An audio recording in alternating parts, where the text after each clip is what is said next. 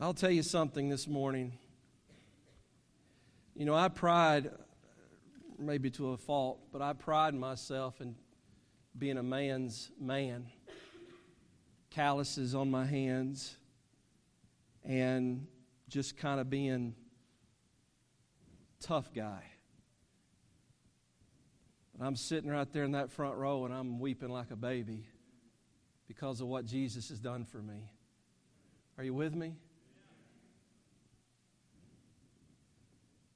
I'm going to tell you something. I was a sinner, lost.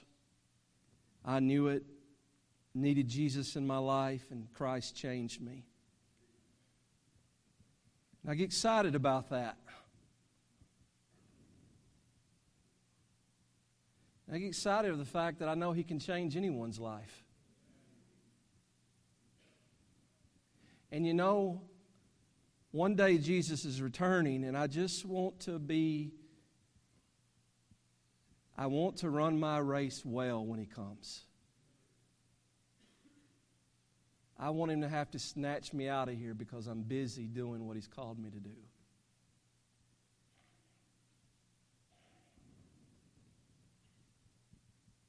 I'm glad we got a God that loves us. In Acts chapter 1, Luke records the last few moments when Jesus was on earth. He says in verse 1, "The former treatise have I made, O Theophilus, of all that Jesus began both to do and teach until the day in which He was taken up.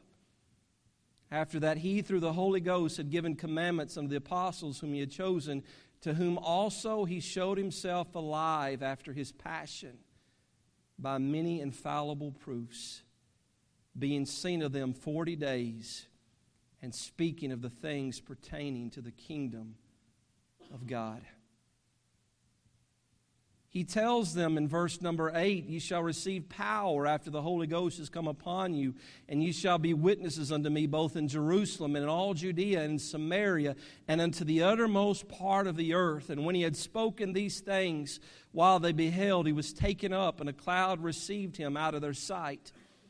And while they looked steadfastly toward heaven as He went up, behold, two men stood by them in white apparel, which also said, "Ye men of Galilee, why stand ye gazing up into heaven? This same Jesus which is taken up from you into heaven shall so come in like manner as ye have seen Him go into heaven." For 40 days, Jesus made Himself known to His disciples. All of them would testify, Christ is risen. The grave could not hold Him. And during those 40 days, He continued to minister to them and to teach them. And He commanded them to testify of all they knew concerning Him and would empower them by His Spirit to reach the world with the good news of Christ if they would just follow Him. They were to make disciples, see them baptized, and send them out to teach and testify as well. And the responsibility of the church remains the same today. We're to make disciples in our generation, and we're to continue until the Lord returns, and He will indeed return. He said in John chapter 14, verses 1 through 3, He says, "Let not your heart be troubled. You believe in God, believe also in me." He says, "In my Father's house are many mansions. If it were not so, I would have told you." He says, "I go to prepare a place for you. And if I go and prepare a place for you, I will come again and receive you unto myself, that where I am, there ye may be also." So we have the testimony of the angels in Acts chapter 1, and we have the very promise of Christ in John 14. And yet there are still some who say today, Jesus is not coming back. I've heard them say it. Jesus isn't coming back. I've heard that all my life. Well, if that's you this morning, I give you 2 Peter chapter 3.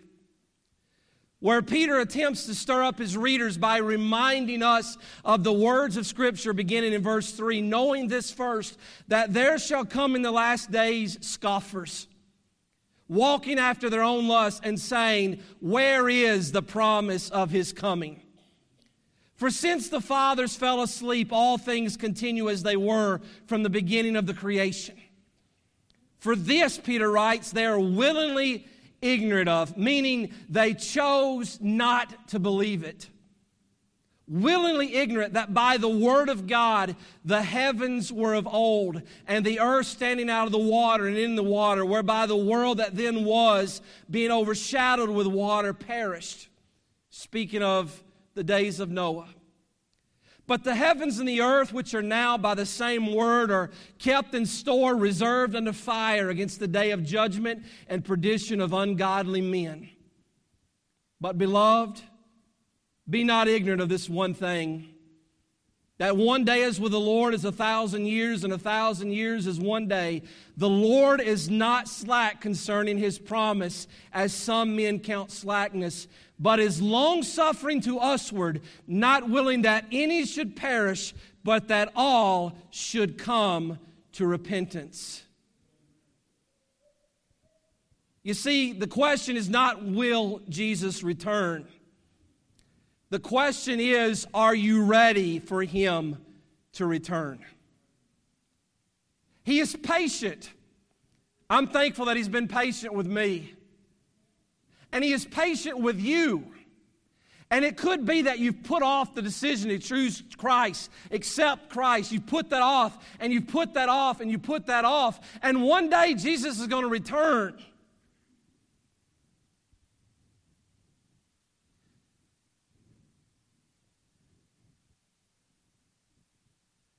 And you'll wish at that moment that you didn't put it off so long. The question is, are you hopeful or hopeless? I give you the words of the Apostle Paul found in 1 Thessalonians chapter 4, verse 13 through 18. He says, but I would not have you to be ignorant, brethren, concerning them which are asleep, those who have died. He says, that you sorrow not, even as others which have no hope. You know, listen. I have been in the funeral and preached a funeral. And I recall one man in particular who denied Jesus Christ. And constantly, every opportunity that he had, it wasn't that he didn't have good godly parents. He had great godly parents. It wasn't that he didn't have people praying for him. He had lots of people praying for him. But time after time after time, he rejected Jesus Christ. And a man who was not much older than myself. As a matter of fact, he probably was my age that I am now. And he went to the arsenal one day and he went to work and he got in the company vehicle, and as he's driving down the road, he died in an instant with a heart attack. And I remember when the funeral was over and I walked by the family and I just come by them and I hold them, and his mother is weeping, not just weeping, she is sobbing because she is looking into that casket at the body of her son, and she said, Pastor, this is the last time I'm ever going to see him.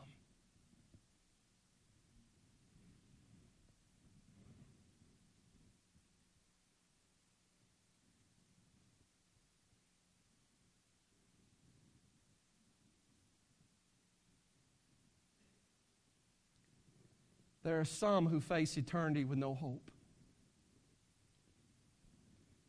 Paul says, if you're in Christ, don't sorrow as those who have no hope. Death isn't the end. He says, for if we believe that Jesus died and rose again, even so them also which sleep in Jesus will God bring with him. For this we say unto you by the word of the Lord, that we which are alive and remain unto the coming of the Lord shall not prevent them which are asleep. For the Lord himself shall descend from heaven with a shout, with a voice of the archangel, and with a trump of God. And the dead in Christ shall rise first. Then we which are alive and remain shall be called up together with them in the clouds to meet the Lord in the air. And so shall we ever be with the Lord. Wherefore, comfort one another with these words. Those who have died, they've gone to be, they're absent from the body, they're present with the Lord, their spiritual body is with Jesus. And when Jesus returns, they come back with Him. And this body, this robe of flesh, this corruption puts on incorruption. This mortal puts on immortality. And their bodies is resurrected. And they come together. And we who are alive are not going to stop that. But in a moment, in the twinkling of an eye, we shall be changed.